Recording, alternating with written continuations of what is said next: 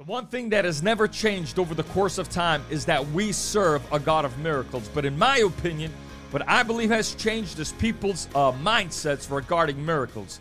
Some think that miracles have been done away with since the time of the apostles. Others believe that miracles do still exist, but they exist for everyone else but me.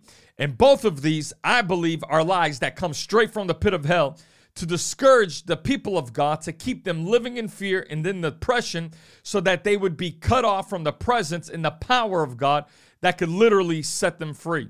But the good news of the gospel is that God is still performing miracles on our behalf. In Hebrews chapter 2, verse 4, Paul the apostle tells us that God confirms the message by giving signs and wonders and various miracles and gifts of the Holy Spirit whenever he chose. So we see here, as long as the word of God continues to be preached, signs, wonders, and miracles will continue to flow.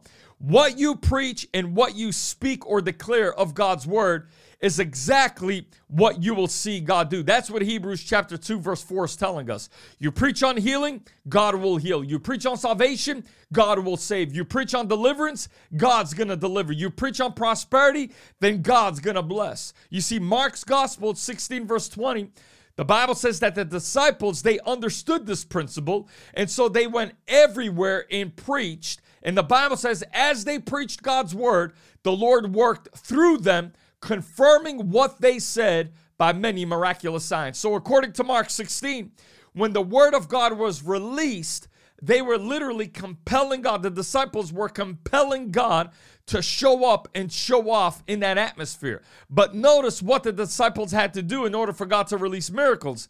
The Bible says they needed to preach. In other words, they needed to start speaking. And what I've learned early on in my walk with the Lord is that God can't manifest what you are not able to believe him for or what you are not able to speak.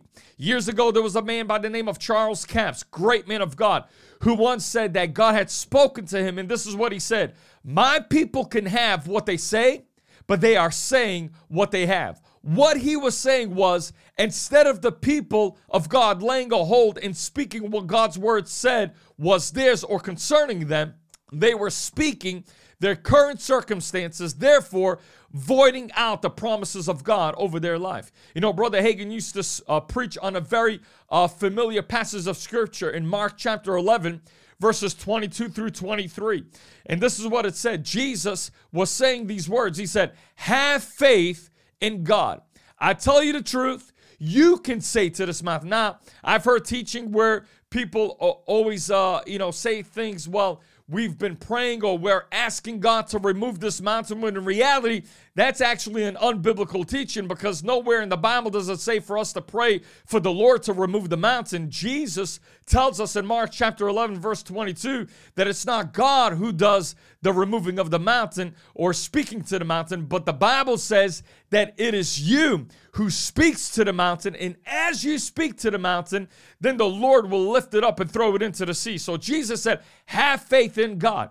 You can say to this mountain, may you be lifted up and thrown into the sea, and it will happen. But listen, the condition is you must really believe. Jesus said you must really believe it will happen and have no doubt in your heart. Now notice, the mountain is removed by speaking. It's not by thinking or by wishing it away, but the mountain is removed by speaking, by your words. So let me close this broadcast off and encourage you to make a decision that what you want to see happen, you're going to begin speaking it. So let me encourage you, speak your healing, speak your breakthrough, speak your victory. And as you speak God's declarations and God's word over your life, watch God show up and deliver on his word every time in Jesus' mighty name.